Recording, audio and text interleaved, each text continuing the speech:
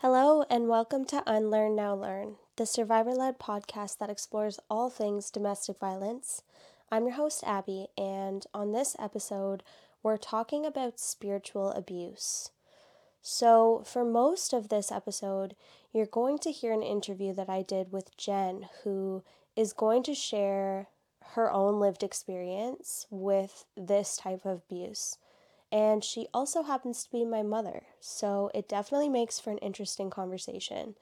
But this episode is going to be part of a two-part series where you'll hear Jen's story in both. But to start off today, I'm going to give a little bit of background on what we're referring to when we talk about spiritual abuse. So, what's really important to say is that spiritual abuse is very broad and it can be a bit difficult to define just because there's so much overlap with other forms of abuse. And it does fall on a spectrum. So, really, this is a type of abuse that happens under an organized religion or an organized structure, usually from the top down. And often there's sort of hierarchical structures. So, spiritual abuse is the misuse of a position of power, leadership, or influence to further the selfish interests of someone other than the individual who needs help. Sometimes abuse arises out of a doctrinal position, other times because of legitimate personal needs of a leader that are being met by illegitimate means. So, this can take place in an actual organization, but it can also take place in an intimate relationship. And it has so much overlap with other types of abuse. So it can be another arm of intimate partner violence, child abuse, sexual abuse, economic abuse, anything that is linked to your spiritual beliefs, religious beliefs, a personal faith, and really, any type of abuse that involves some type of scripture, traditions, cultural norms, as with the goal of power and control over another person or a group of people. One of the things that makes spiritual abuse so devastating to someone who experiences it is that it involves your personal belief system and your value system. And often this is happening at the hands of someone who identifies themselves as a religious leader or an authority. And you end up placing a lot of trust automatically in anyone who identifies themselves that way because it is tied to your beliefs. And, this is something that we believe is good, is bigger than us as humans. And, this type of trust, when it's violated, it's such a deep wound and it's compounded by so many other things. Because our faith and our beliefs are so personal and usually such a meaningful part of who we are, when we're, violated using those beliefs or under the guise of those beliefs, and our trust is broken, it can set us into a downward spiral of questioning everything about ourselves and make our stance in who we are as people rockier, and it puts us in a more vulnerable position to be pressured or misled, misguided, manipulated by another person who's in a position of spiritual authority or leadership. And, many people who are abusive seek out positions of authority for that reason. And unfortunately, I think that for a lot of people with a faith or a religion, there's almost more blinders on.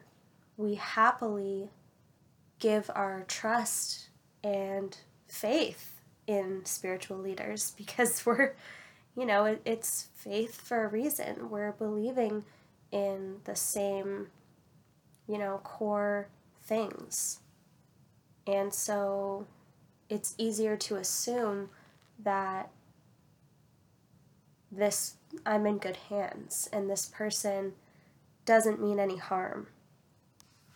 And, regardless of what your views are and what your beliefs are, there are a lot of different reasons why someone would want to become part of a spiritual community, whether it really is tied to a particular faith or if it's, a sense of community, if it's safety, connection with other people, seeking something new, a new experience, or maybe looking for support or looking for something, a missing purpose. And so you can just imagine how many people and how many positions we can be in as humans can easily become exploited walking into an environment like that. Unfortunately, pretty much any system can be abused. And this is, I think, more common than people would realize. And I think that it's something that should be talked about really openly. I'm not part of any particular religious group or organization, but I would hope that a healthy organization would be able to address the issue of spiritual abuse because it is something that is a reality among religious and faith communities. And I think it's almost the duty of a healthy group or organization to address this with transparency and openness and, being humble, not being defensive about it, allowing people to ask difficult questions and showing understanding and empathy and patience and support for people who are questioning things. So we'll talk more about that later on. But as I started to dig a little bit more into what spiritual abuse is and what it can look like, I found a really great resource. And there's a website, it's actually the Arizona Coalition to End Sexual and Domestic Violence. So it's acesdv.org. And they have a section, or I guess a toolkit for faith leaders about domestic violence. And I think the reason they have this on their website is many women's shelters are faith-based. And I mean, that's a whole other topic. I'm not going to get into that today. But they do actually have some really good information on spiritual abuse. So I pulled a little bit of that resource to share with you today. And what was great about their toolkit is they actually list some common characteristics that you might see in an abusive spiritual leader. And so I just want to walk through those. So I will say that, it's really important to understand that context is everything when it comes to looking at what's abusive and what's not. I do think that this is not something that should be thrown around, the word abuse. Abuse is clearly defined as a pattern of behaviors and tactics with the goal of having power and having control. But when you hear some of these characteristics, I just like to remind you that we have to be able to look at the whole picture. So just because one of these characteristics is present doesn't mean that that person is abusive. But these are characteristics that you would likely find in someone who has been abusive as a spiritual leader. So the first one, and this is the most distinctive that you would see in an abusive system or leader, and this is someone who's authoritarian. So you might have a group that claims to be established by God or chosen to carry out God's work, and therefore they claim the right or authority to command followers. So by saying, well, we're here because of God, God has spoken to me, this organization in particular, we're here on behalf of God, unlike other organizations who might claim to be. And so, I have special authority, and, you should take that seriously. There's an assumption that God is operating through this person or this group. And so by default, it creates this hierarchy among followers or other group members to try and act or carry out the abusive system. It's sort of a domino effect that, we're under this authority, and the higher up I am, the more power, the more authority I have. So followers under this are going to be inclined to submit to this authority, often blindly, because it's on behalf of God. And when you believe in God, under an abusive system, you don't question that. And so it creates this almost umbrella of protection for an abusive leader. No one's going to question them. No one's going to question their behavior. Everything that they do is because God told them to do it. It's God's plan. They're doing it on behalf of God. And so there's this devotion to the leader. Followers might be told that they'll be blessed if they submit to the authority of this person, or that good things will happen to them, they'll be better off, they'll be, promised to go to heaven or whatever it might be. And on the other side of that, anyone who goes against it is the opposite. They're sinners, they're going to hell, they're possessed, whatever it might be. So the next quality is they might be image conscious. They're very aware, very calculated about how they appear to others and how they present themselves. And they really like to control any narrative about them. So usually it's this image of righteousness. I'm better than you. I'm, can be almost elitist. Things get a bit fluffed and altered to sound more legitimate. When they're talking, they might tell little white lies. They might fluff things up a little bit to make it sound really, really special and make it sound really good. I have a special relationship with God that's above what other people have.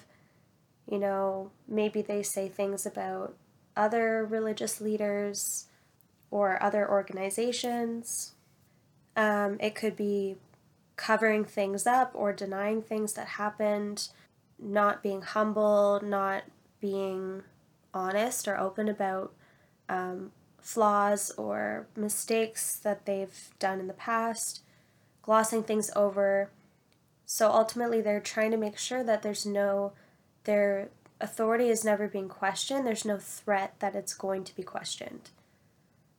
So this ends up being like a very unrealistic, high standard, and that's the standard for anyone who wants to be part of it, who wants to be involved. But you'll probably notice that the leaders themselves might not be held to the same standards. Again, this comes back to this umbrella of protection where they're not questioned and challenged in the same way. So any failure to meet this standard can result in followers' inferiority to leaders, resulting in more submission. So the idea that I'm not good enough, I'm not good enough for this leader, I'm not performing well, so therefore I'm not good enough for God. I need to make myself worthy, I need to work harder, pay more money, dedicate myself more, give more up in my personal life, maybe even cover up for a leader to show that I'm more loyal.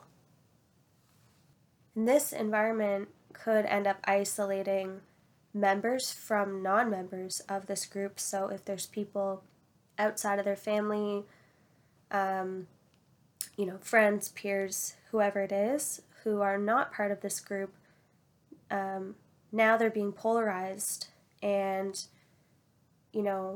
people outside of the group might be questioning things, seeing changes in their behavior, or feeling like they're not present. Maybe they're burnt out because they're working so hard to perform. But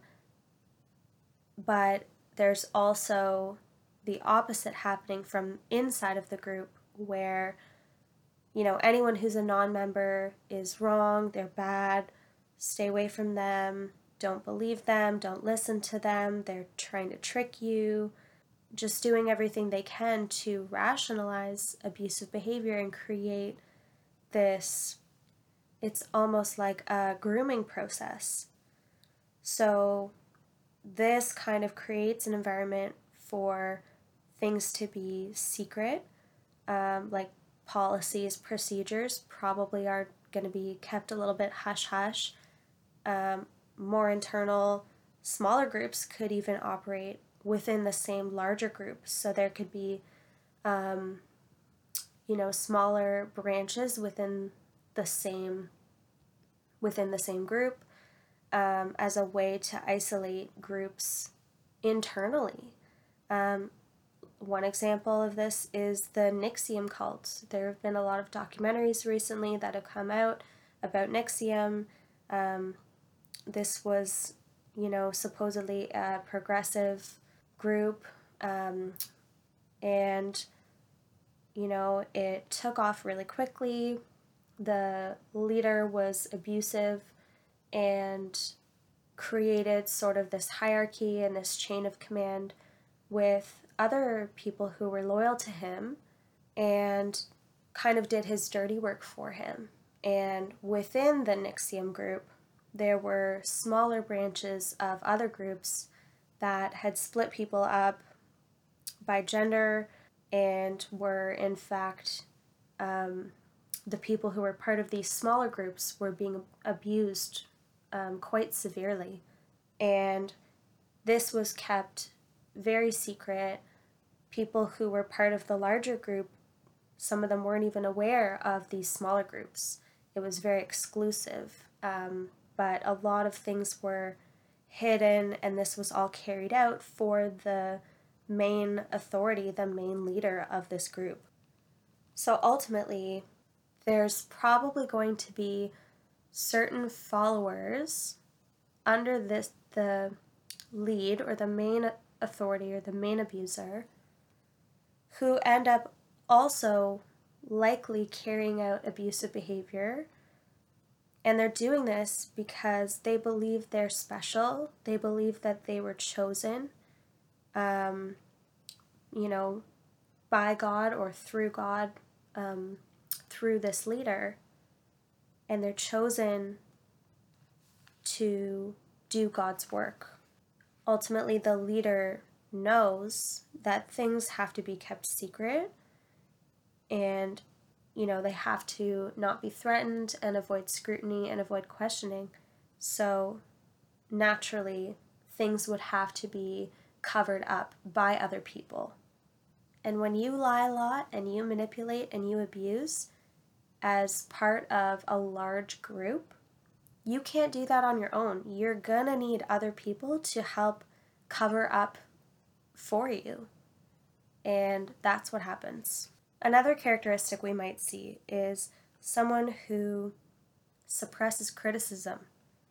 So, since the system is not based on truth, there's no room for questioning. So, because an abusive leader has their authority and power by having several followers and members submit to them, they really need to protect this, because this is what allows the system to keep going. And if that system didn't keep going, they would not be able to continue benefiting and getting whatever it is that they're wanting to get from this group. So there can't be any questioning, there can't be transparent, open discussions, there's no honesty, nothing is genuine. Doesn't mean that it won't appear genuine or it won't appear that things are being addressed, but they're not being addressed in an open, honest, genuine way. So someone who does question or disagree with anything that they are given is seen now as a problem or defiant, because they threaten to expose the truth, or they're trying to expose the truth, and they're making other people ask questions, and that's potentially going to result in less people to submit and less people to carry out this abusive system. So this is a big threat to a religious authority. When issues come up, because we can't have a group of people in any size without some issue coming up, things are quickly covered up rather than actually dealt with. And any way that it is dealt with, it would often be in secret. It's from the top. It's unlikely to be dealt with in, a healing community environment. Leaders might be good at gaslighting or manipulating others with questions to be satisfied with their answers, usually vague answers, or just flat out lie and, it sounds believable. So it disrupts someone's ability to think for themselves, and this is just another way for an abuser to control the narrative. If you're questioning, any of this, then you're letting sin take over, or you're not being loyal to God, you're not being committed enough, you're not being a good member of this group, using fear, using judgment to keep people silent and make people feel ashamed. And when we feel shame, we're more isolated. So this is another control mechanism. Another quality you might see is someone who strives for perfection.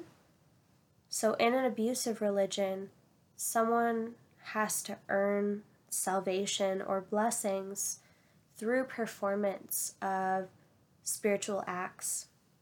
So, again, it's that impossible standard of you have to work yourself to the bone, you have to show endless dedication.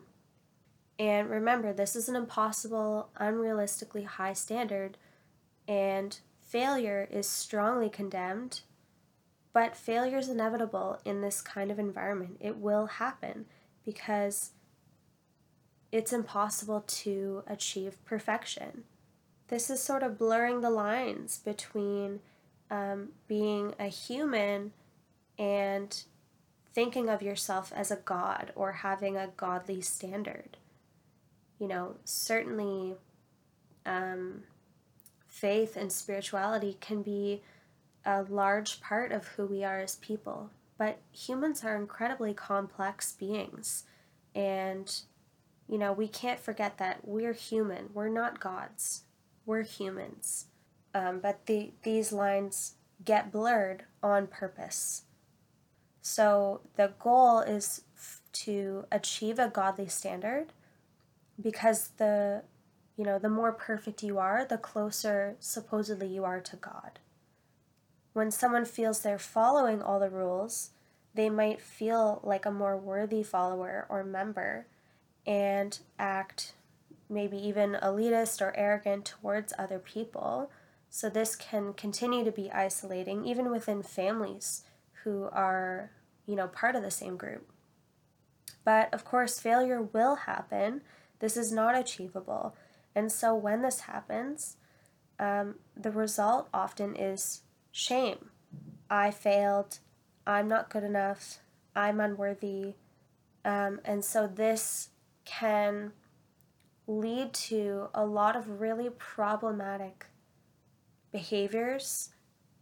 It can, lead to feeling pressure to work harder, burning yourself out, becoming absent in your family, absent with the people who love and care about you, not taking care of yourself physically, emotionally. It could mean, becoming closer with an abusive leader to try and prove your worthiness. So now maybe you're carrying out things that you're not proud of or don't feel right, but you feel pressure to do. And so, there's more shame to compound what you were already dealing with. Or it could be a breaking point, and you might be discarded by leaders and seen as weak or disloyal. And the last characteristic is someone who's unbalanced. So abusive religions distinguish themselves from others so that they can keep the claim that they're special to God. And usually they overemphasize things like prophecy, biblical laws, carrying things out to extremes on a more radical side, or interpreting biblical scriptures, ceremonies, methods in an extreme way in order to fit the narrative that they're wanting to create. Again, the narrative that's going to help them benefit from their abuse. So this comes out as having maybe a unique, a modern, a fresh take on the religion or the belief, and having special knowledge. So this validates the claim that they're special to God. We've got this cool new spin on this religion or on this belief system, and, it's maybe something that you've never heard of before, you've never seen before, and, that's really intriguing.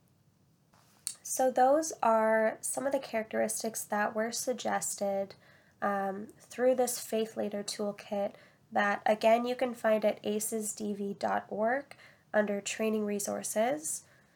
One of the other tools that I stumbled upon, and if you've listened to any of my other podcasts, you'd know that I refer to power and control wheels, and there is a power and control wheel for spiritual and religious abuse.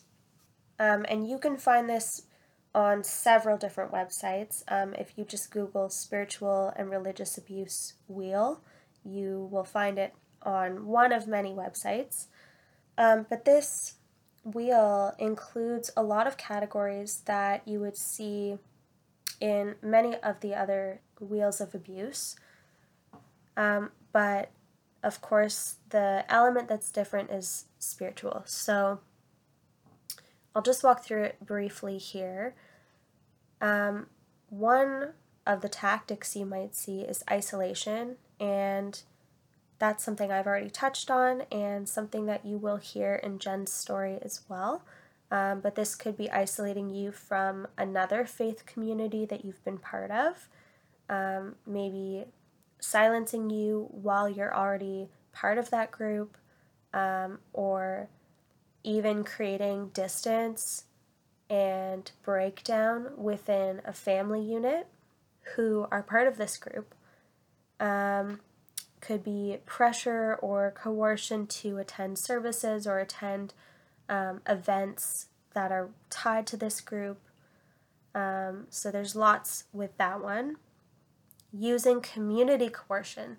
So one of the things that's different is you can be coerced by an abusive leader, but when we're talking about an organization or a group that you might be part of where there is an abusive system at its core, you now have the power of an entire community and the whole group behind the abusive system who can carry out this tactic. So it could be, working through a series of leaders, really anyone who's in any role that is part of this group, teachers, quote unquote, counselors, anyone with any kind of perceived authority, and also the pressure you might feel to stay or to listen or to believe what you're told by other people who are there. It could be things that happen in person, it could be letters, phone calls, social media, emails. So again, there's a lot of overlap with other types of abuse and other forms of abuse. Victim blaming, and I would add to that using shame. This is done using scripture, traditions, cultural norms to blame you and justify the abuse. And this could be, using things against you. It could be using your skin color. It could be using your age, your gender, past mistakes or behaviors or things you've said and done, things you've confessed to, using anything really against you to make you feel bad, weak, not good enough for God, not created in God's image, pressure that, or the idea that, you were put here to be a servant to man, or God is disappointed with you, really anything. And, it's also using the institution as an authority against you, restricting access to or use of healthcare. And this is a very big one. I mentioned that in an abusive system, the result of having impossibly high standards and not having honesty and openness, it's always going to result in things happening in secret. And so, of course, there are going to be people who are part of an organization that, have or engage in things that maybe go against rules or the beliefs of that group. And when it comes to things like family planning, abortion, birth control, premarital sex, anything like that, there's going to be people who are doing these things, are engaging with these things, and they know that it goes against the beliefs of the organization, and so it has to be kept secret. When things are kept secret, often we're not as well-resourced, we're not as able to get the proper care and the proper support that we might need. Imagine a teenage girl who has had sex before marriage and she's part of this group, and now she needs to go to a doctor, she's worried she's pregnant, maybe she has to be thinking about the possibility of abortion. And so just the toll that would take on you emotionally to experience that alone, and hearing and having to act out that you have the same beliefs, or just the confusion of being part of this group and promoting these beliefs while feeling ashamed for your own actions. This is very toxic, and I do think this is another entire conversation, so I'm not going to get fully into it today, but it is important to acknowledge. If a religious or spiritual group were to find out about something like that happening that was against their beliefs, then often there's a response of high control, needing to step in and pressure an individual to make certain choices that they don't want to make or just aren't fully theirs, coercing them, guilting them, shaming them into feeling bad or feeling unworthy, when you don't necessarily know the circumstances of how they ended up in that situation. But that's not the point. The point is for the group and its members to control the situation, whatever it is, and make sure that their status and appearance is not going to be threatened. So there's a lack of regard and consideration for the individual who might need to access healthcare. Using children. So again, with spiritual and religious abuse, there is overlap with child abuse. So this is using scripture, traditions, and norms to arrange or force marriages for children or teenagers, to value males over females, or to even, define gender, teaching children that males are more powerful and more important and females need to submit to males, or that being anything other than cisgendered or heterosexual is wrong or is not allowed, is not good.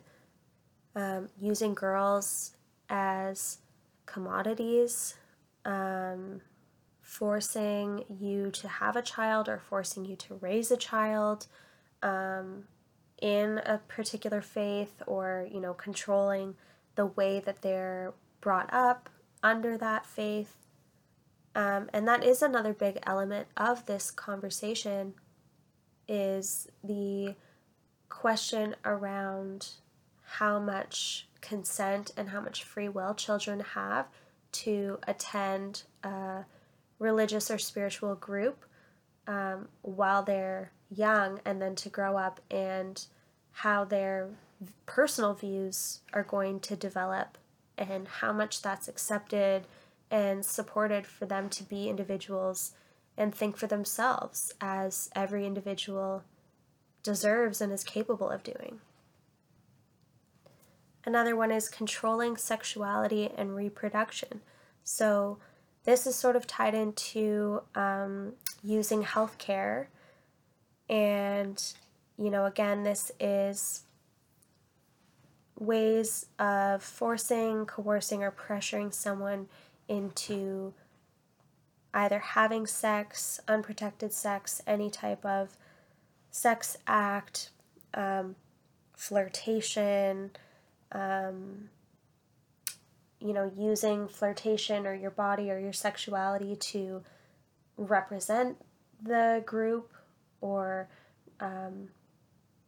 to benefit the group or benefit the leader in any way, denying or forcing family planning, participating in polygamy or promoting polygamy, making a clear definition of this is the way that we must be in relationship with another person, saying that, marriage is reserved for a man and a woman, sex is reserved for a man and a woman, and they must be married, or promoting the idea that people who are too young and not in relationship and not consenting should be engaging in these acts for the sake of reproduction and for God's mission.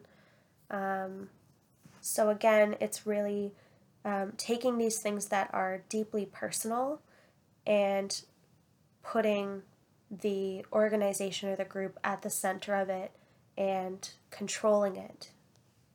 Another element is asserting authority.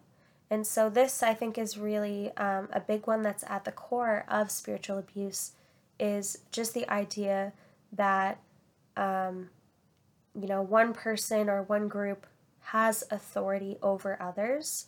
It's basically a rejection of equality. This is the idea that, gender roles are clearly defined and there could be actual rules or regulations around how genders are to perform and to interact with each other. Asserting authority to reinforce male privilege, so having like a patriarchal, misogynistic system that is passed down and enforced, encouraging submission to that authority, giving commands, and even using punishment to achieve submission. And again, I think this is one of the big elements of spiritual abuse, is using God as the ultimate authority, but this is being done through a human. So again, those lines get blurred between humanity and God's. And I think this is something that's extremely problematic that unfortunately I do see at different levels, on a spectrum, but I do see it a lot with a lot of spiritual beliefs. The idea that God is behind all the actions of an individual, and that if someone is abusive or causes harm, the abuser and others can justify this abuse by saying, like, this is what God wants, this is what God told me to do, this is his plan, it's not actually me, it's God acting through me. And it means that the abuser is seen as equal to or having as much power as God, and so they can't be held accountable.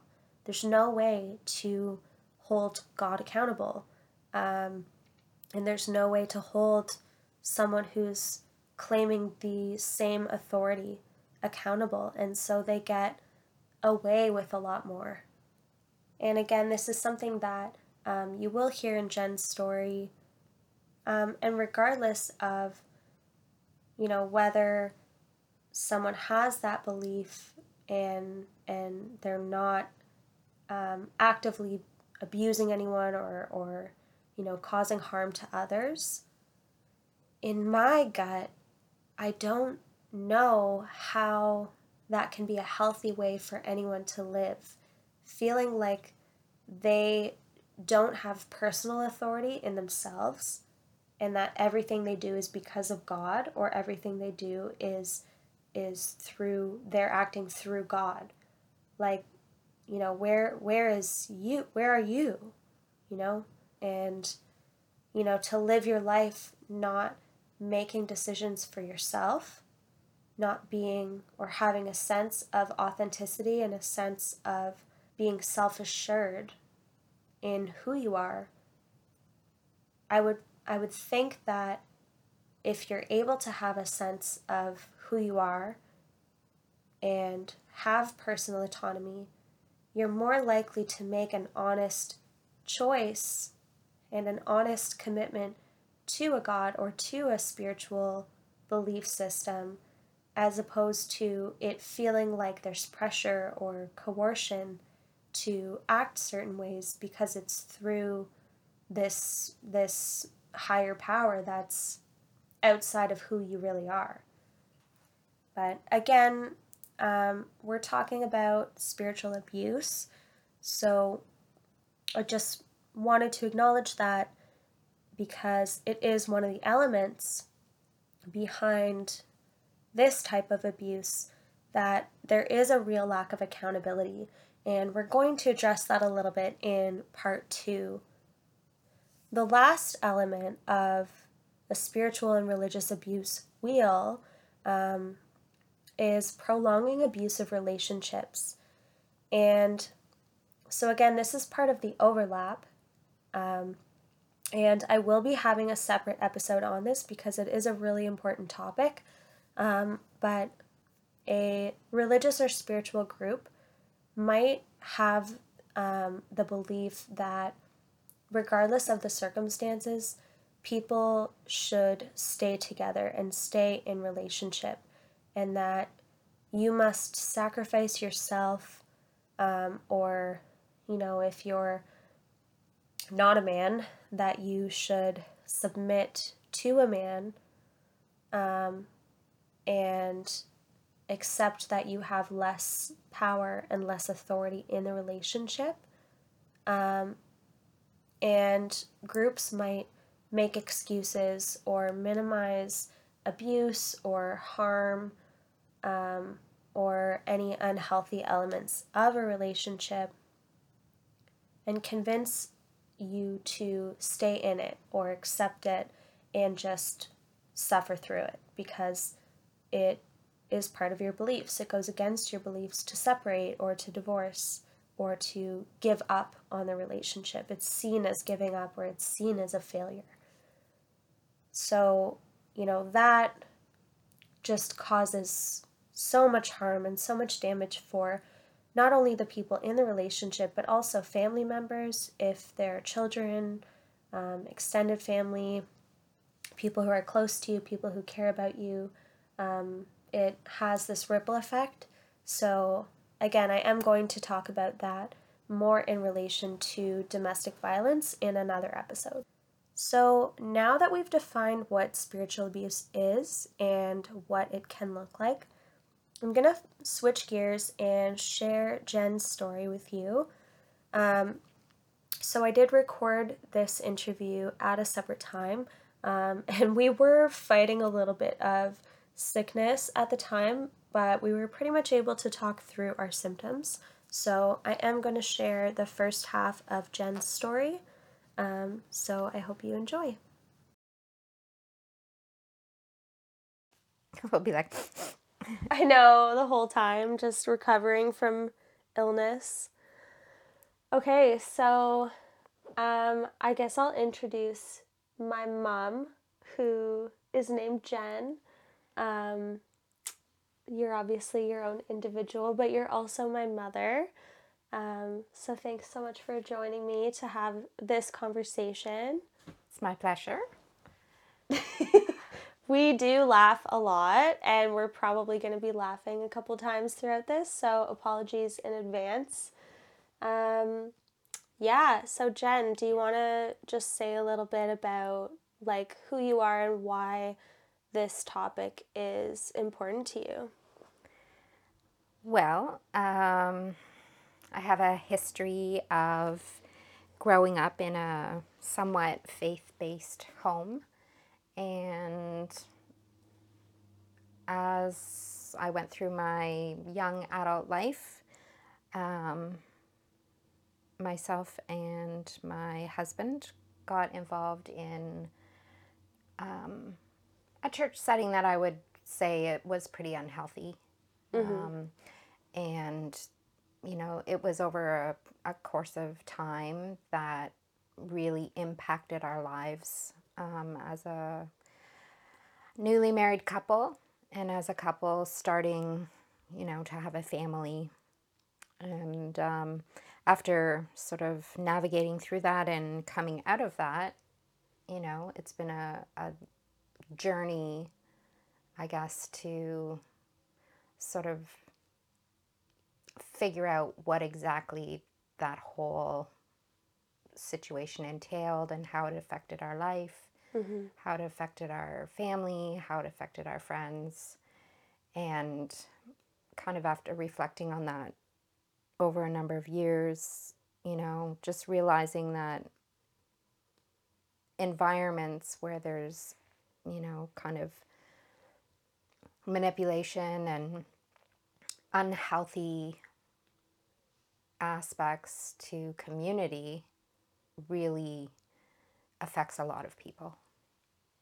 So I'm grateful for the opportunity to share my experience. Yeah. No, I definitely appreciate you being open to sharing. And, you've already kind of touched on how complex this can really be and how many layers there are, not just the impact on you as an individual going through a direct experience, but also, your family, your friends, the people around you, and how those layers sort of carry on as you go through life and you start to unravel it. So we'll definitely dive a bit deeper into that as we go on. Now, because we're talking about spiritual abuse, I've kind of defined it, how it's defined on the internet, just a Google search. But what are your thoughts about how to understand what spiritual abuse is? Like, how would you define it? Well, I did a lot of reading after we kind of came out of that experience, and spiritual abuse is, like you say, a very complex and broad topic. So generally, I think when you say spiritual abuse, people immediately think of your traditional church or some kind of church setting. Whether that be a Christian setting or a Catholic setting. But I think spiritual abuse can be broader than even that. So, a quote that I came across from a professor of theology, I thought kind of summed it up fairly well in a concise way. And she suggested looking for 3 criteria to be detached from: material gain, self importance, and the urge to dominate others. And often what we see as labeled as spiritual abuse tend to gravitate towards that. So,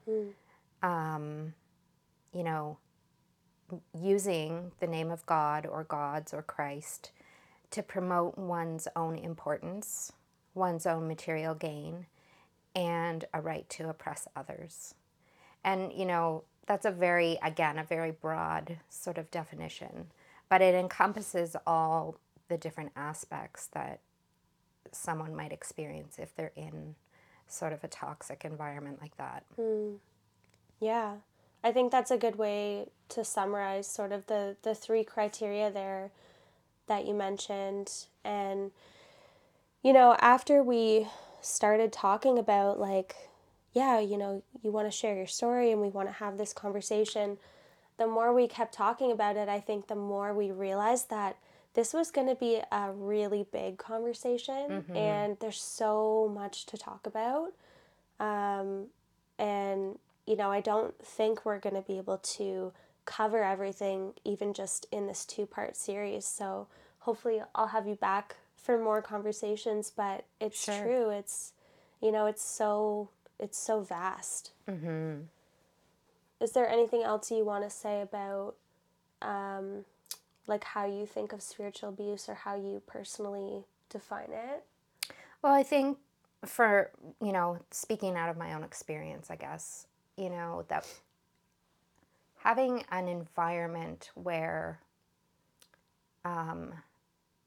generally speaking, the people who are there attending or getting involved are sort of sidelined, and they're I guess, ability to have the freedom to think critically, make their own choices without duress or judgment are often taken away by leadership. And leadership taking the role of being, sort of this ultimate authority. And that creates an environment where there's a lot of shame and a lot of fear around questioning and thinking critically about what you're hearing, what you're experiencing, and what you're being told. Yeah. So that would be, I think, the primary experience that I had. And again, just, a very broad sort of overarching experience. Just so many facets and so many details beyond that. But, Yeah.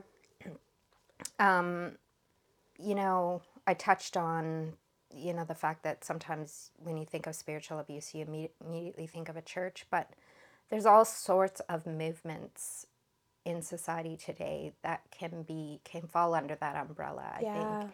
And it's not just church, but it could be, new age environments. It could be even, the environment of the yoga world. These kind of characteristics and ways of interacting and building community can happen in all sorts of settings.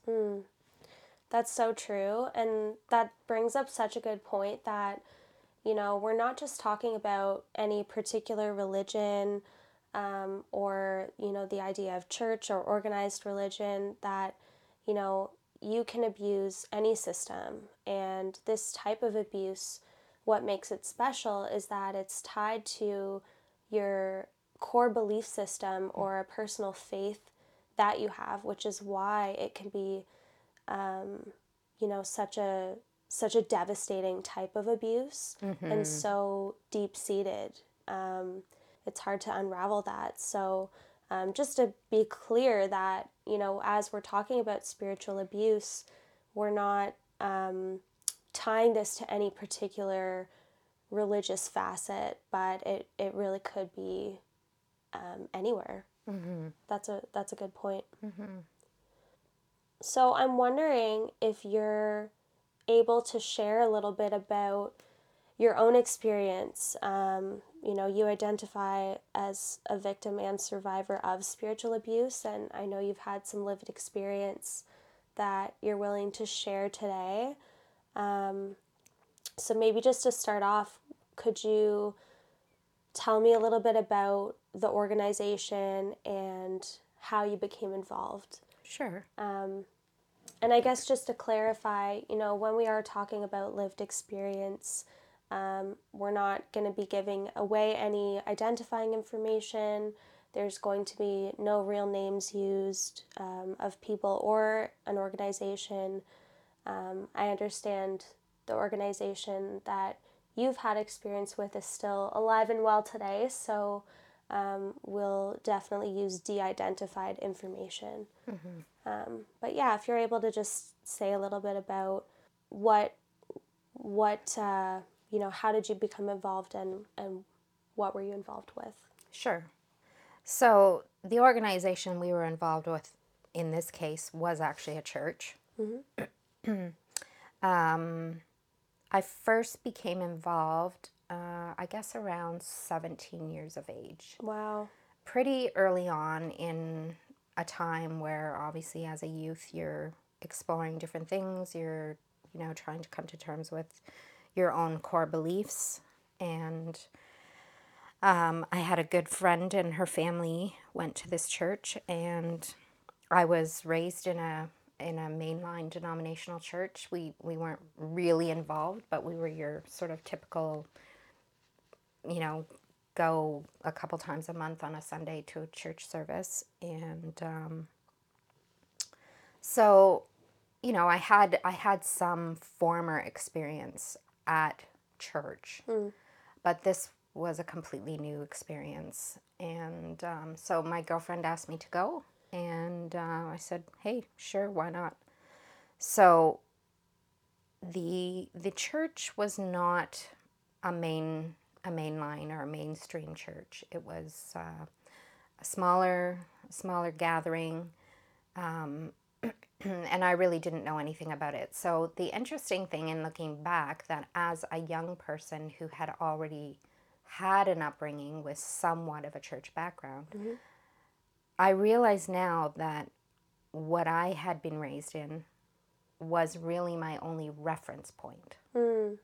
So I hadn't had experiences at different types of churches, different denominations of churches. You know, I just had that one experience. So when I actually went, I was terrified. Interesting. It was like nothing I had ever experienced before.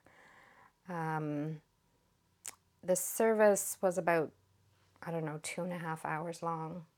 There were lots of young families there, and it, I mean, I had a big range of emotions during the service, but as I was there, you know, it basically sounded the same as what I had been hearing at the church that I was growing up in.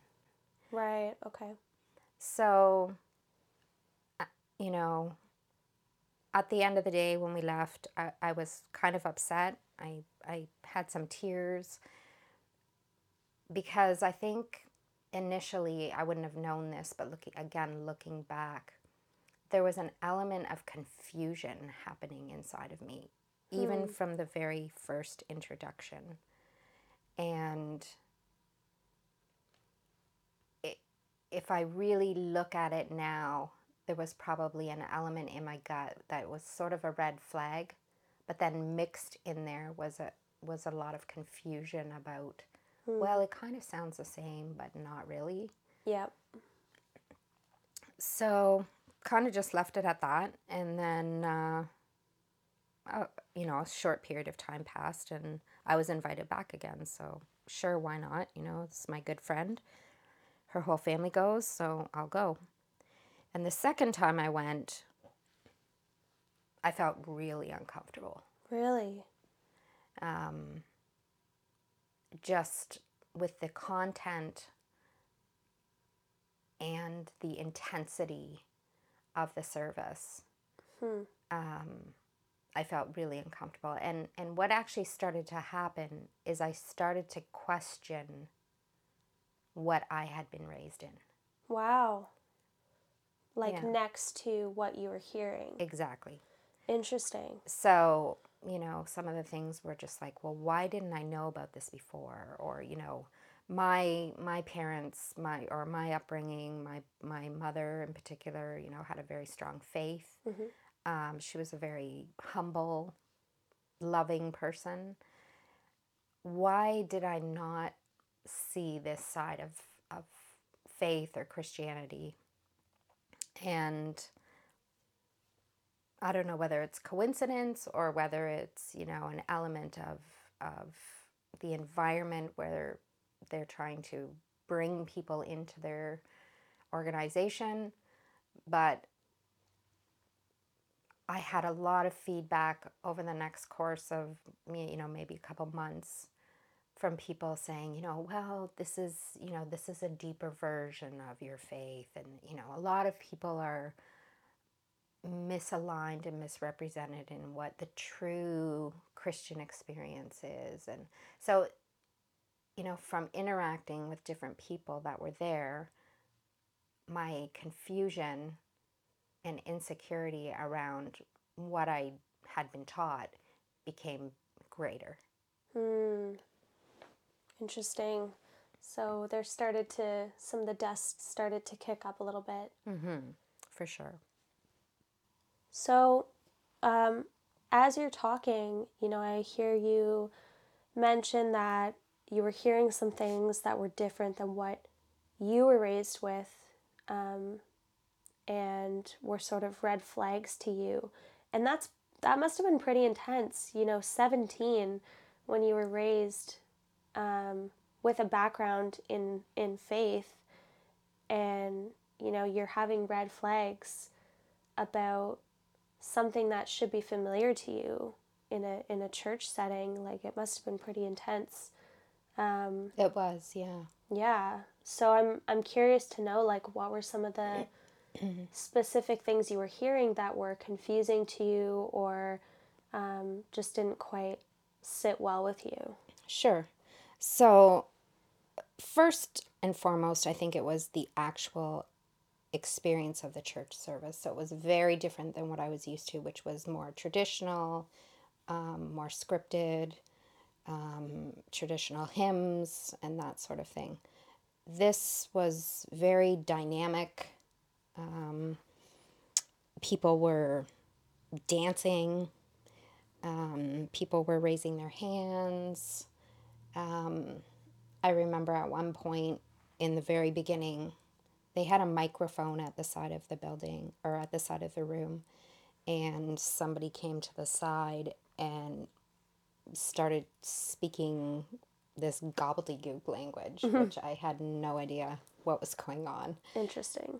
And then somebody else came up and then spoke in English, a bunch of words. And so there was all sorts of elements that were of the actual experience that were somewhat alarming and very confusing. Some of the things that were specifically talked about, I think probably one of the biggest ones was that, God has this kind of nebulous, if that's the right word. Oh, I don't know. I don't know. Sort of out there direct line to your brain. Like basically that it wasn't, what I was taught was, we can demonstrate our life in an act of love in different ways that represents God's love. But this was more, God is supernaturally going to do something through you. And it wasn't really defined. It was just very out there. A lot of times they talked about how, you're marked and you're called, and that your life is different from other people's, and it's, God has told you to set your life aside for something. And I think in reflecting on that, there's this idea of pumping people up and making this unrealistic idea that you're super special compared to other people. Right. So it makes you feel important. It makes you feel sort of accepted and like you've got this immense calling, when in actual fact we're all equal. There's not one person that's more special than the other. Well, that's sort of what, when I mean, obviously I was raised in a faith-based home, and that sort of changed and grew over time. But when I think of many people who have a faith or a belief in God, feeling like, God is love and love is equal, and, God loves everyone equally. And so it, no wonder that would be confusing to someone, because when someone thinks of God, they just automatically think of love and equality, and it's sort of like a grooming process. The way you're describing it, it sounds like, targeting someone and grooming them to feel more special, or like they have a special mission to accomplish. And, I'm curious to see where that goes. For sure. I think tied up in that, it's slowly started out as, you're special, and, you know, anybody who's here is special. But then it quickly kind of dissolved into this. And how you know you're special and how you show you're special is by committing to this church. And they were very big on the teaching of covenants. So basically, your loyalty is to the church and the leadership there. Right. And the reason, they kind of wrapped it all up in the reason you would do that is because that's what God's called you to do. They also taught a lot about healing, and it was a very sort of hyped up, everybody can be healed, no matter what's going on. There was a lot of people, every service, people would be called to the front, and they spent a good amount of time at the end of the service just, having this healing prayer. I mean, it's just so vast, the amount of things that were sort of different than what I grew up with. Yeah. I mean, there was a big focus on money. So not only in terms of money giving to the church, but also that, because you commit and you've become a covenant member to us, God sees you as obedient. And because of that, your obedience will basically provide you with financial wealth. And there wasn't ever, rarely a service where that was touched on. so if they're saying God will provide you with financial wealth, I mean, did that ever happen? Like, were they giving people money? Were people coming back to the church and saying, hey, I won the lottery because I'm obedient? No. I mean, as time went on, and you'll hear the rest, kind of how my journey went. Yeah. There were a lot of people who financially struggled for a very long time in their life. It wouldn't be uncommon for there to be 2 and sometimes 3 offerings taken up during one service. Wow.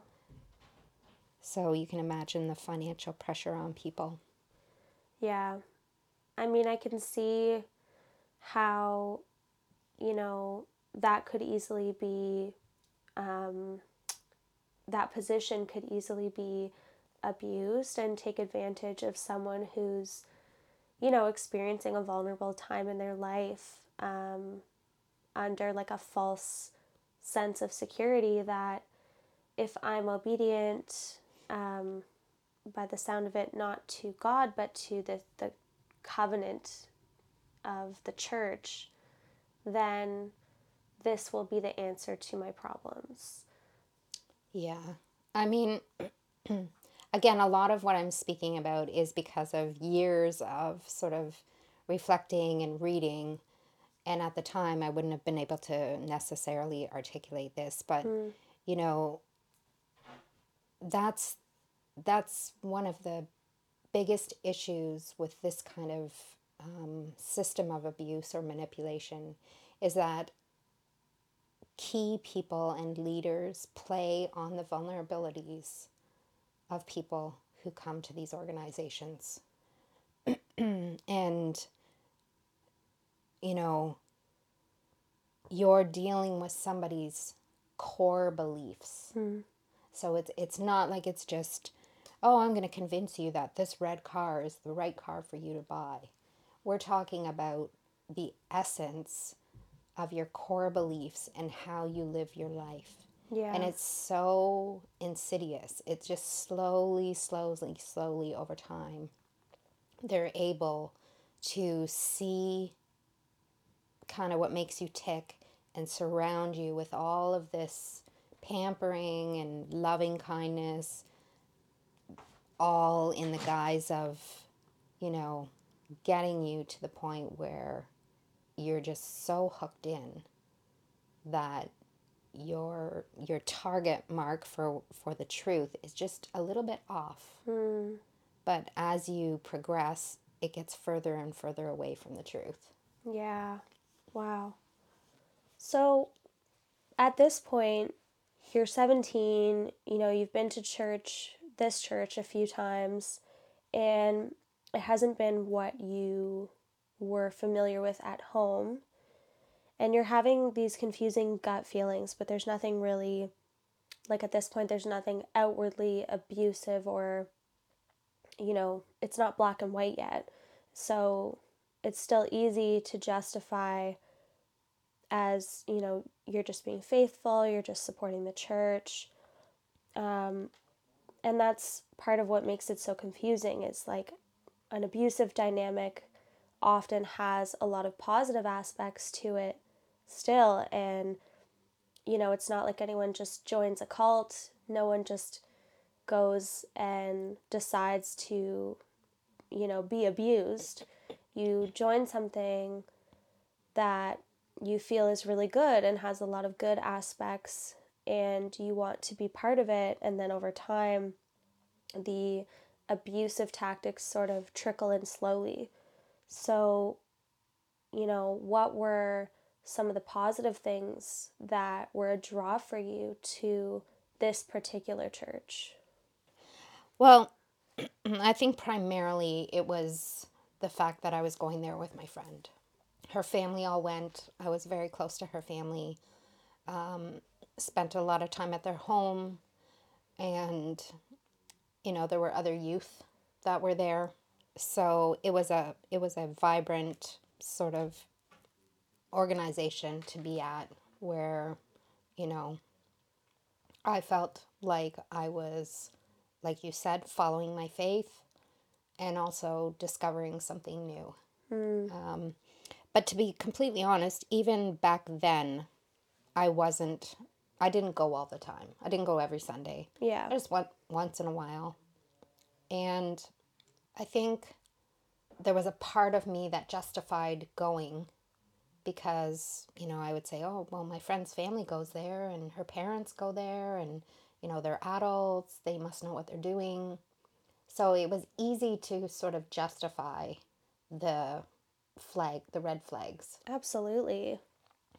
Yeah, I mean, as a teenager too, like we're more motivated by our friends and our peers, and we're more likely to go where our friends are going as opposed to where adults might warn us.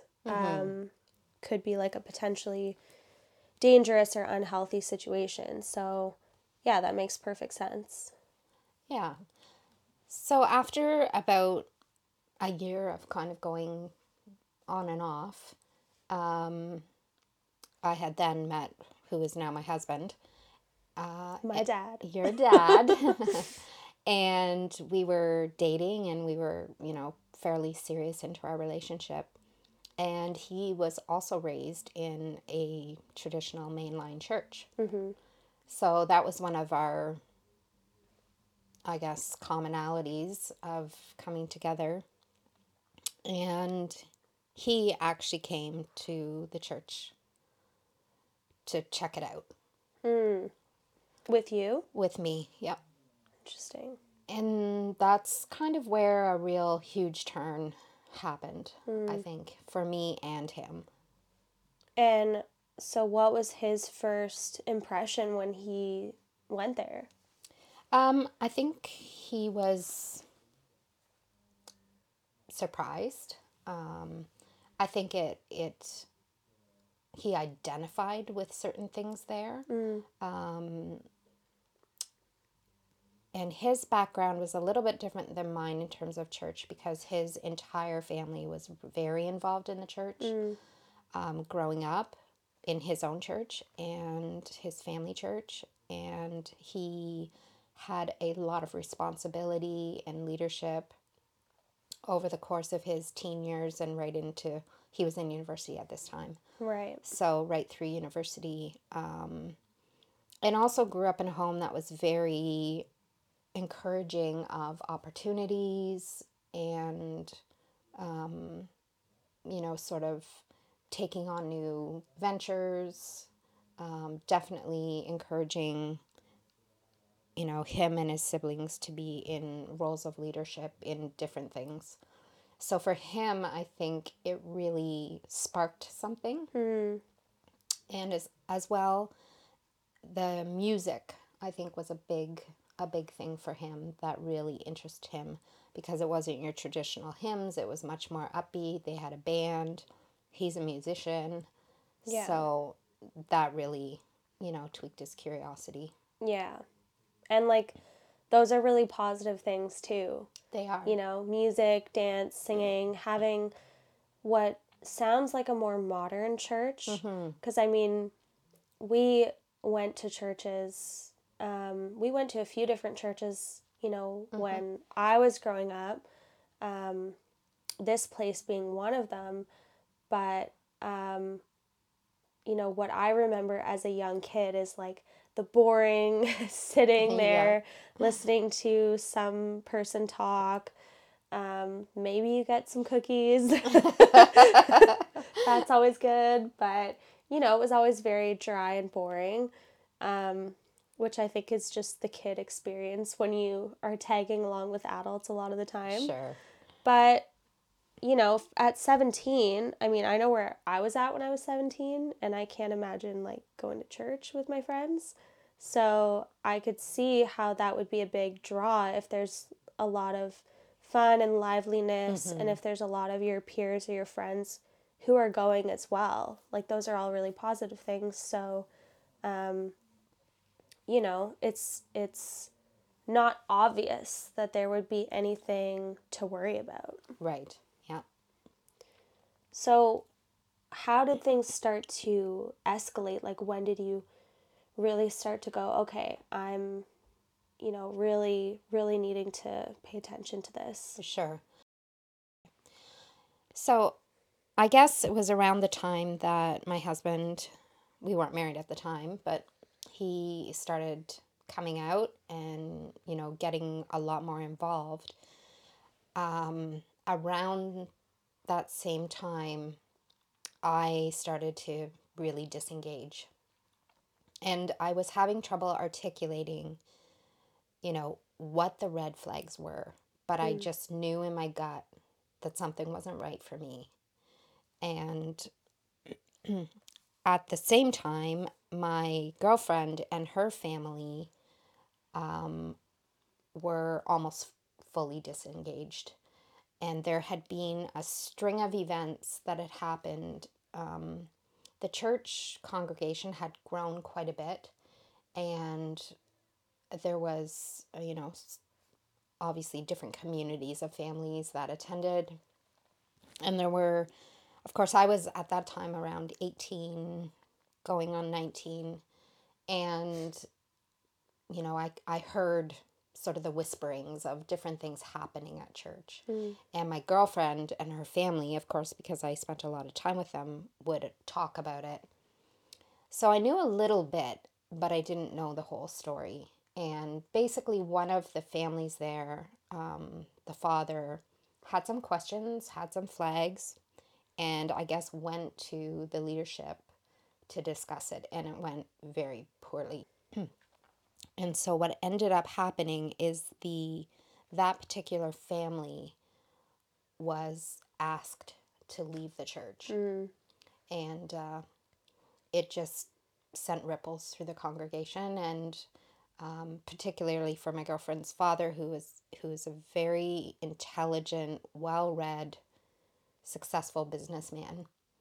And so they were kind of the next family to exit, because I guess they approached the leadership and tried to discuss things too, and it really didn't go well. So that's kind of what I knew at the time. So now I was left with the fact that my girlfriend's family had left and I was still there. And I didn't want to be there. Wow. But your partner was there. That's right. And he's pretty engaged with it at this point. He was very engaged with it, and very quickly, by nature, he is a person that takes things on. So very quickly, it felt comfortable for him. The environment there is very much about doing things and being involved and being busy with meetings and all sorts of things. And, it was sort of a mirror of what he grew up with. So I think naturally it felt comfortable for him and it felt like a right fit. Yep, I could see that. So we were shortly after that engaged, and it became a contentious issue between us even before we were married. I think certain leaders there saw something in your dad that they knew they could use to benefit the church. Right. Strengths and qualities and tools that, he had. And they really honed in on him. Yeah. Yeah. I guess with his faith being so important to him as well, it's sort of like you talked about earlier, that tactic of making someone feel special and important and like they have a greater purpose to serve God. I can imagine, someone who does have a very deep personal faith. Somebody who puts the importance on their faith feels like it's a win-win situation, Yeah. because they're not only using their skills, Yeah. but they're also using it to further their faith. Yeah. Yeah. 100%. And it's all under the guise of doing the right thing, That's doing right. something good. Yeah. So yeah, I mean, the idea of he and I not being on the same page was a really difficult one, because obviously I was in love and I wanted to get married.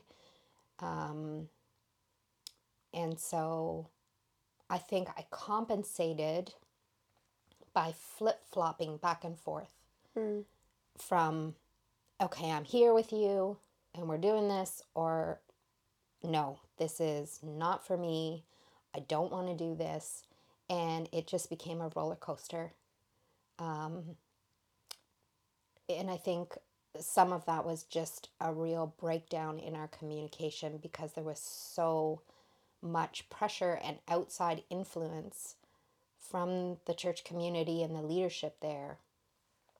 And it ended up becoming sort of a divisive point between us. So this started to really pick up when you got engaged. Correct. Like, how did that play out with the church being involved in supporting you guys through your engagement? Well, that was another issue for me that raised the alarm bell, I guess, because obviously, most girls dream about how their wedding's going to look, and I definitely had ideas about what I wanted, and we were originally going to get married in the church where I grew up, which is, I didn't have a lot of long ties with the minister per se, but in terms of a venue, it was a very large, ornate, very beautiful church. And so as we went through, sort of planning the wedding and whatnot, there were all these requirements about, having to meet with the pastor of the church. As we went through planning our engagement, there became more and more stipulations on, what we were supposed to do. Because at this point in time, your dad was getting quite involved in the church, and he had taken on certain responsibilities. He was involved in the children's ministry programming, and they were sort of looking to, I think, see that he might take that on as a full role. There was a woman who was leading that, but she wanted to be finished. And so, because we were quote unquote involved in the church, there were all these stipulations that were required of couples that were going to get married. So right from, we had to meet with the pastor there and do all these, I don't know, it was like 8 or 10 marriage counseling sessions, which, hey, is fine. Like, I don't see any problems with that, other than the fact that the pastor wasn't a counselor and actually was not even he was an ordained minister, but he was not an educated, he had no bachelor of theology or anything like that. Right. He used to be a telephone repairman and Interesting. turned pastor. So, you know, I was not down for that. I really, you know, didn't want to be that immersed. And as we started to look for, where we're going to host our wedding and whatnot, it became a challenge because the pastor there refused to marry us in the church that I grew up in. If he was going to marry us, it had to be in their church, which was basically a gym auditorium. So you can imagine how that felt to me. No thanks, not for my wedding. Yeah. So anyway, all of these little events just continued to add to my disengagement. Right. I didn't want to be there. So you're looking to sort of compromise by saying, I love the church venue that, I'm familiar with from my upbringing. It's a beautiful spot. I'd like to get married here, but, we'd be happy to have you be the person to marry us. And he was not going to budge on that. That's right. So that sort of carried on as you went through the planning. Where did you actually end up getting married? So we did end up getting married at that church, not my home church, Okay. or not the church I grew up in. Yeah.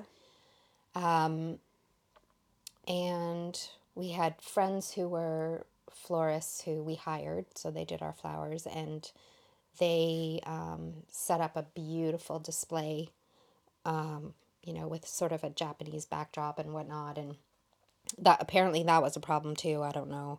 I at that point was just kind of ignoring everything. But They wanted to do all the decorations and everything. they did not want that set up in there, and I don't know what all the reasoning was. But anyway, regardless, we ended up getting married there.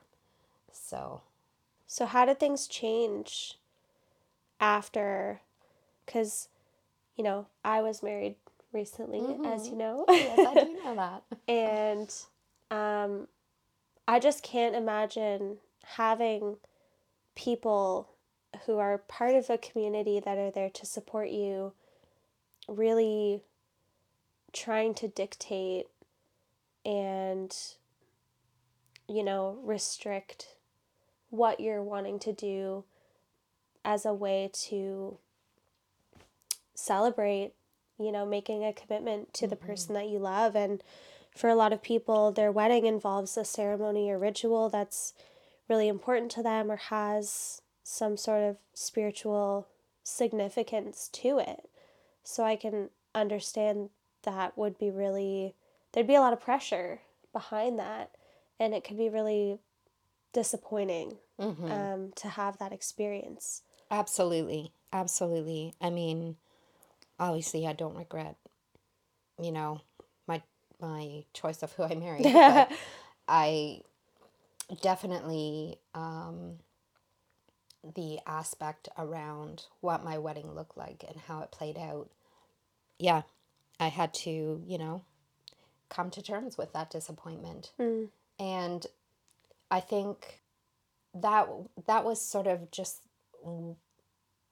one way, or like the beginning stages of how people who are manipulating you or in an environment of spiritual abuse coerce you.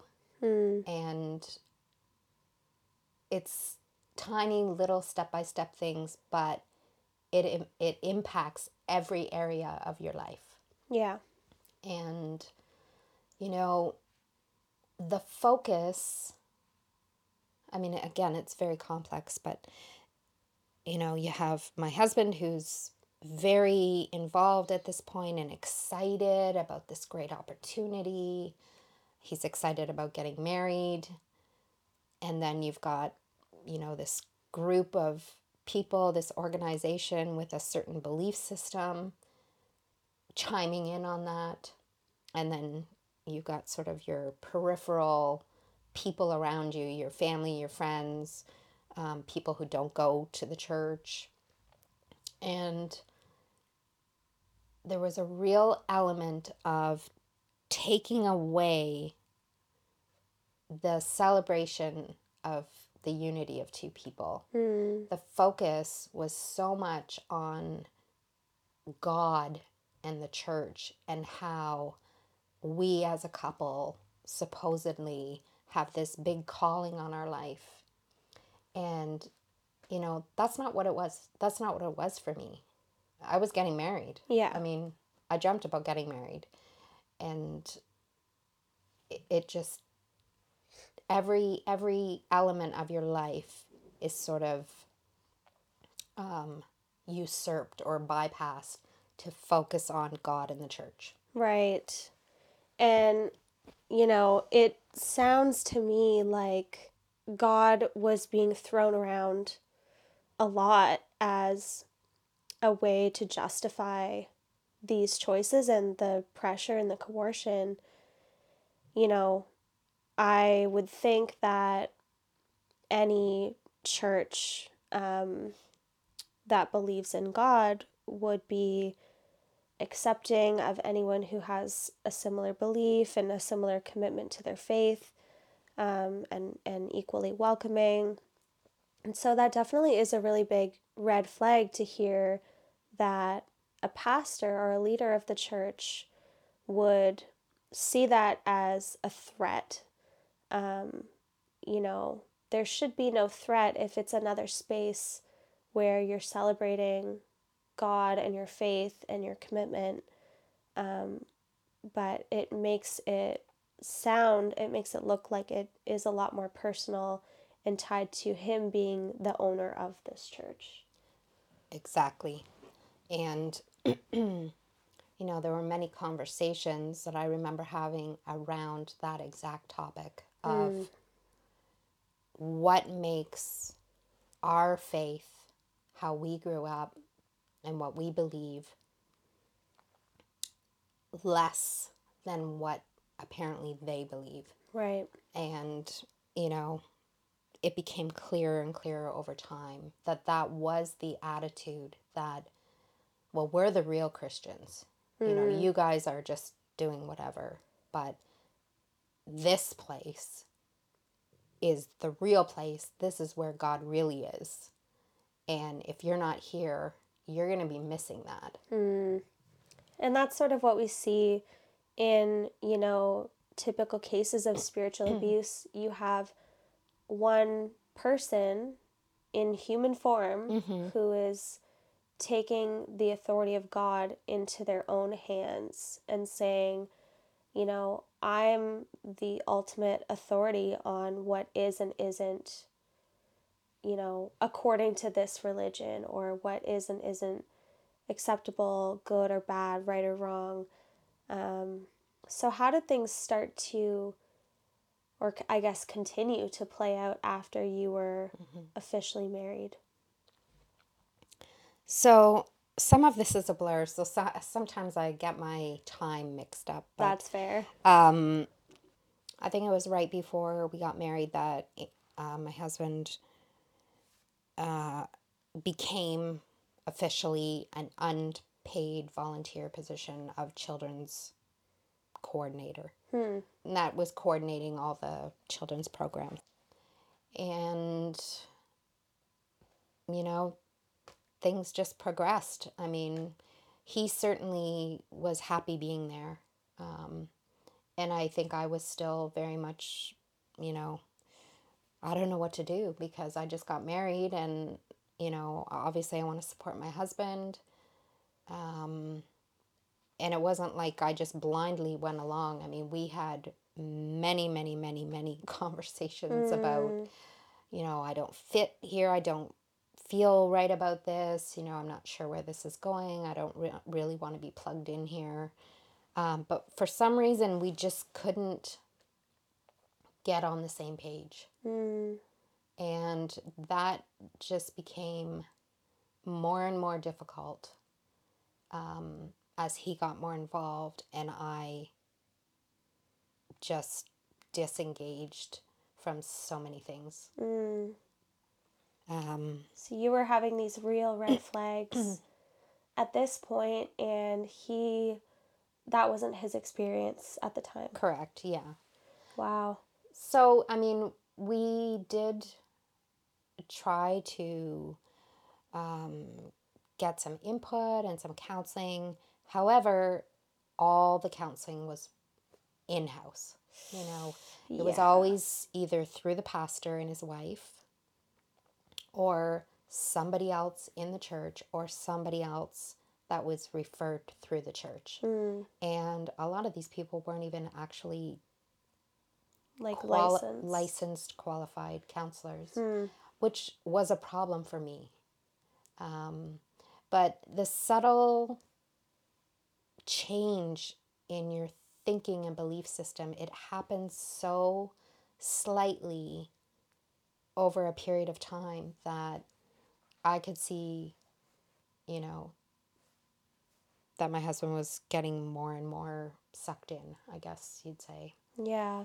And he was well-meaning. He would never want to do something wrong, but it didn't feel like it was wrong. Yeah. Yeah. I think that's the key is, again, faith has always been something really important to him, and all of this is happening under the guise of him serving the God that he believes in and he's committed to, and he's doing all of this out of the goodness of his heart and hoping to be of service, I guess. Another interesting point around that too is, in the generation I was raised in, it was women didn't have the same freedom, I guess, to speak their mind, make their own choices. I'm not saying I didn't have those choices. I 100% did. But, all the facets of the way you're raised and your belief system come into play here in terms of how you interact with your partner. Yeah. And, maybe in this day and age for young women who might run into this situation, or it may not be this way, but there's a possibility that early on, if there's something that cannot be resolved, or I think there's the opportunity more now for women to say, I'm sorry, I'm not doing this. You go ahead. I'm walking away. Yeah. And it doesn't have to mean that your relationship is not intact. Whereas the thinking around, the idea of marriage and men and women at the time when we got married, and especially in the upbringing, and I would say particularly more in your dad's case, in his family life, that women were encouraged to support the husband, and that was part of what was playing on me as a young woman at that time. I 100% could have just said, okay, I'm done. Like, I'm still married. I'm not going to this church. You're welcome to go to it if you want. But there were those elements of belief that, for whatever reason, I didn't feel comfortable doing that. Absolutely. I mean, I think even recognizing that you had real gut feelings and real concerns about what was going on, and you're also a new spouse. Like, you were newlyweds and you're wanting to be a good wife, a good partner, you're wanting to support your husband. Like, there's so much that is internalized for us as women to put others first and be just a good woman, a good wife. And on top of that, I mean, let's be honest, there's so much of that that exists in organized religion where, it's very patriarchal, even misogynistic. It's based on men having certain roles and women having certain roles. So there's very real, tangible, that's a tangible experience for a lot of women. And like you said, part of it is also generational and your experience of upbringing. Absolutely. And it definitely was the case in this particular church that it was taught, men are the head of the home, women are there. The greatest phrase always was, men and women are equal, they just have different roles. Men are the head of the home, and the woman's role is to support him in God's calling. Oh, how generous. Yeah, how generous. And, that was 100% the mentality and the setting, behind the way we started our marriage.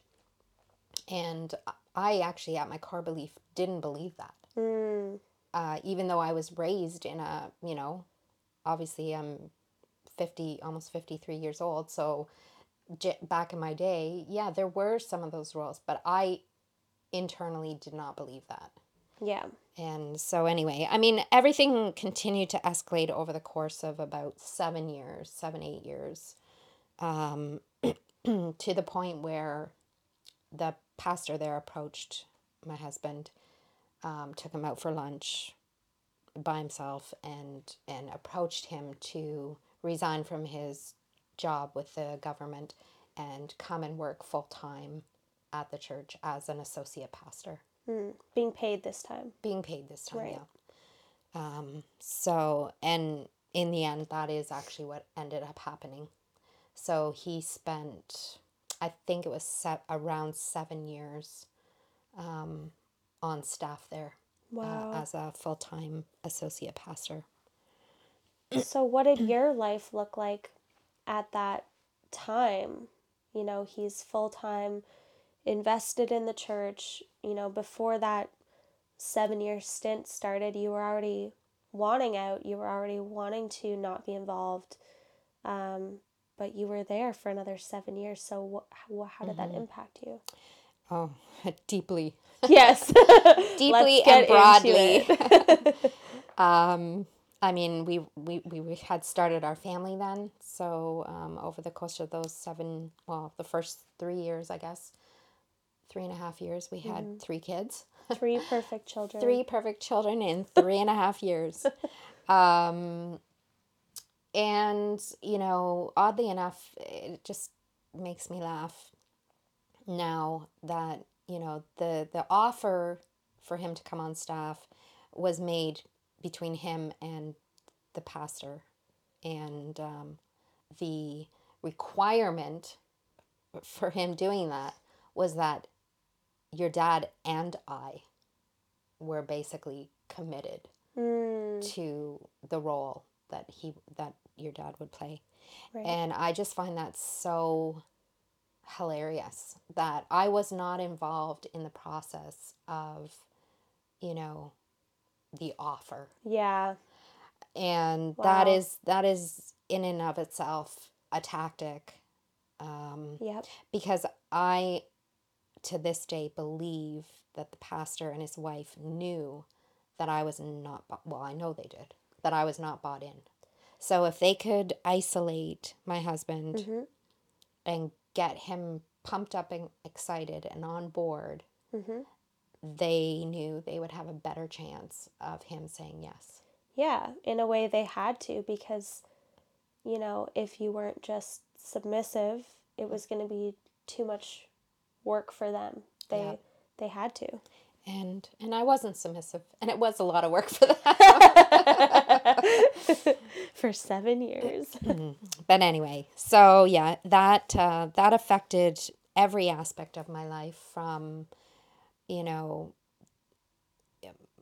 my raising my kids. I spent a lot of time on my own because your dad, as you know, worked probably 80 hours a week. Um, he was That's wild. he was always at the church, just constantly at meetings. His whole life became the church, and I couldn't do that because you know, first of all, as a mom raising three kids, I wanted to be there for my kids. But there were many times where the pressure was too great, and I was pressured into being at, you know, all these functions and whatnot, and Mm-hmm. you know, that's a huge regret of mine. But so yeah, that it affected obviously my relationship with your dad. Mm-hmm. I was very clear about not feeling good about that decision for him to leave his other job. But really, it became a journey for me alone, which was probably a good thing because I was very young when I got married. Mm. So I had a lot of time to really, I don't know, grow up maybe. Yeah, I guess like reflect and go through that experience. And, you know, I'm sure at a point it was very clear to you that, you know, we've had so many conversations. I can only voice my concerns so many times. Um, and it probably became clear to you that I'm not getting through to him right now. And so you do have to sort of go on your own and let that go and let him do what he needs to do on his journey and, you know, take care of yourself as much as possible. I think the biggest thing that I could see would be damaging in any kind of environment like this, where you're maybe fully bought in, or maybe you're, you know, 1 foot in, 1 foot out, or you're in there and you just don't want to be there, is that what really starts to happen is you play out this life under pressure and duress and shame that is inauthentically who you are. Mm, And it be it I almost felt like the real me and the role I was supposed to be playing got very blurred. mm, So it almost felt like a tearing away from my inner true self. The betrayal of your true self. If you continually betray who you are as a person, it just begins to destroy your self-esteem. yeah, yeah, absolutely. As I sort of came undone, I guess you'd say, and it wasn't in the sense of being a weak person and breaking down, it was more in the sense of vocalizing, you know, how uncomfortable I am and what I don't agree with, and taking a stand for what I want my life to look like. I became viewed as, you know, erratic and irrational and having problems and issues. Mm, And the church community really used that as a vehicle to really cause more division between my husband and I. mm, It fed into the fact of what they were telling everybody there, you know, with God, you can do anything and you're strong, and God will give you the strength to fulfill his calling on you, and all of this stuff. And the fact that I was sort of speaking out against it and saying, this is not for me, they used that as yeah. fuel to say, see, she's actually the weak one. Like, you know, she needs to get closer to God and depend on God more. And with God, all your problems are gone. And if I would just line up with what they expected, then God would meet all my needs. I Mm, can't tell you how many times that was said to me. You know, you just have to trust, and you have to align and support your husband, and you might not like it right now, but, God will meet all your needs. And I mean, these are the kind of tactics that they use. Yeah. I mean, this is one of the things that's so intense about spiritual abuse is there's so much overlap with other things and other forms of abuse. And I mean, a couple things. Number one, when you're a religious leader and you're abusing other people using their faith or their spirituality, it takes the onus off of, you know, the person who's being abusive, and it puts it on the person who's being abused or being harmed to say that, this is your fault. You're not religious enough. You're not trying hard enough. You're not being obedient enough. And it's a total flip of power and authority. And, we'll talk a little bit more about that. And the other thing is just, in the example that you gave, there's emotional abuse, there is abuse around your spiritual views, there's, you know, gender privilege and misogyny around, women shouldn't be voicing such big opinions, so to speak, Yeah. right? You're a woman. You're supposed to be submissive. You're supposed to be following your husband. You're being defiant. You're not being a good, follower of God or follower of the church. And so there's so many layers to it. It's just overwhelming. Absolutely. I'm looking at, there is a power and control wheel, and this is something that I shared in my episode on understanding domestic violence. And there is actually a power and control wheel for spiritual abuse as well. And I'm wondering if you can give a couple of examples of things that fit into some of these categories. Yeah, I mean, using isolation, that's a big one. I think there was a lot of situations where, as we went along in over the years in the church, many couples, you could always tend to see that often one partner was completely bought in and one partner had red flags. And it was a repetitive pattern of people who would come and go from the church. And that element of isolation where they would get you separated from your spouse was just huge. Male privilege, I mean, you could go on and on and on with that. I don't know which category it would fit in here, but there was this element of, hearing from God. And that became, over and over and over, a tactic, whether they knew it or not, but in terms of having a belief that somebody's perceived ability to hear directly from God trumped anybody else's sort of desires or feelings or goals. So, if there was a disagreement or a decision to be made and you were told to go pray about it, if one of the partners heard from God, Right. how could you dispute that? That's so confusing, though, because, like, if someone is already abusing their position of power, they could just make shit up at any given time to fit the narrative. For sure. To get what they want out of it. Absolutely.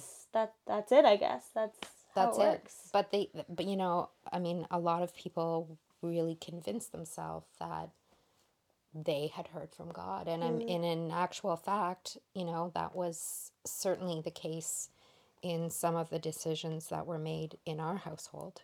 Yeah. And Yeah, because people can have a real experience like that where they feel God is calling them or giving them a sign or directing them, trying to guide them to something. But this is how people play off of your faith, because it's faith, it's not fact, and it's not always research and science and what we know. And so it is just so confusing to try and grapple with that. I mean, the element of faith or, believing that something is the right path for you in and of itself is not a bad thing. However, when you use somebody's idea or perceived ability to hear from God, like, what does that even mean? There was no talking about what that means. It was just a phrase, a rhetoric that was thrown around. Yeah. I heard from God, or God told me this. And when you use that to negate a healthy, equal, communicative relationship with your partner, there's going to be a problem. You can't. So say somebody did hear from God. You don't just take that as the final word. People have real feelings and goals and desires out of life. And the, in that element of isolation, in that wheel, they take all of the partnership out of your relationship. And this is a way that, they can break people down into, saying everything you do has to be for God. Yeah.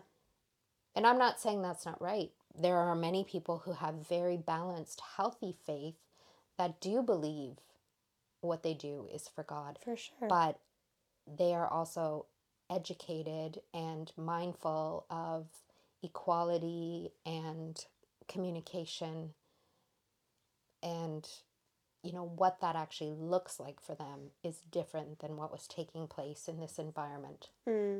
Yeah. Yeah, absolutely. Well, I'm so excited to hear how this continues to, build up over time, and, how you were able to finally get to where you are today. Absolutely. Okay, so that is the first part of Jen's story, and hopefully you were able to make some connections between what was talked about at the beginning of the episode and Jen's story that she shared. So far we've heard a little bit about the grooming process that took place. Jen was a teenager when she first joined, and, there were real positive things and there were real benefits and reasons that she was drawn to this church in particular. And once her partner began to get more heavily involved, it continued drawing her in to a point that she really wanted to escape. So in the next episode, you're going to hear more about how things really amped up for them and how they were eventually able to exit that situation, as well as, where are they today, and how has that experience sort of shaped her own belief system and how she was able to really heal. So stay tuned for the next part of Surviving and Thriving After Spiritual Abuse. I'm your host, Abby, and thanks again for joining me on Unlearn Now Learn.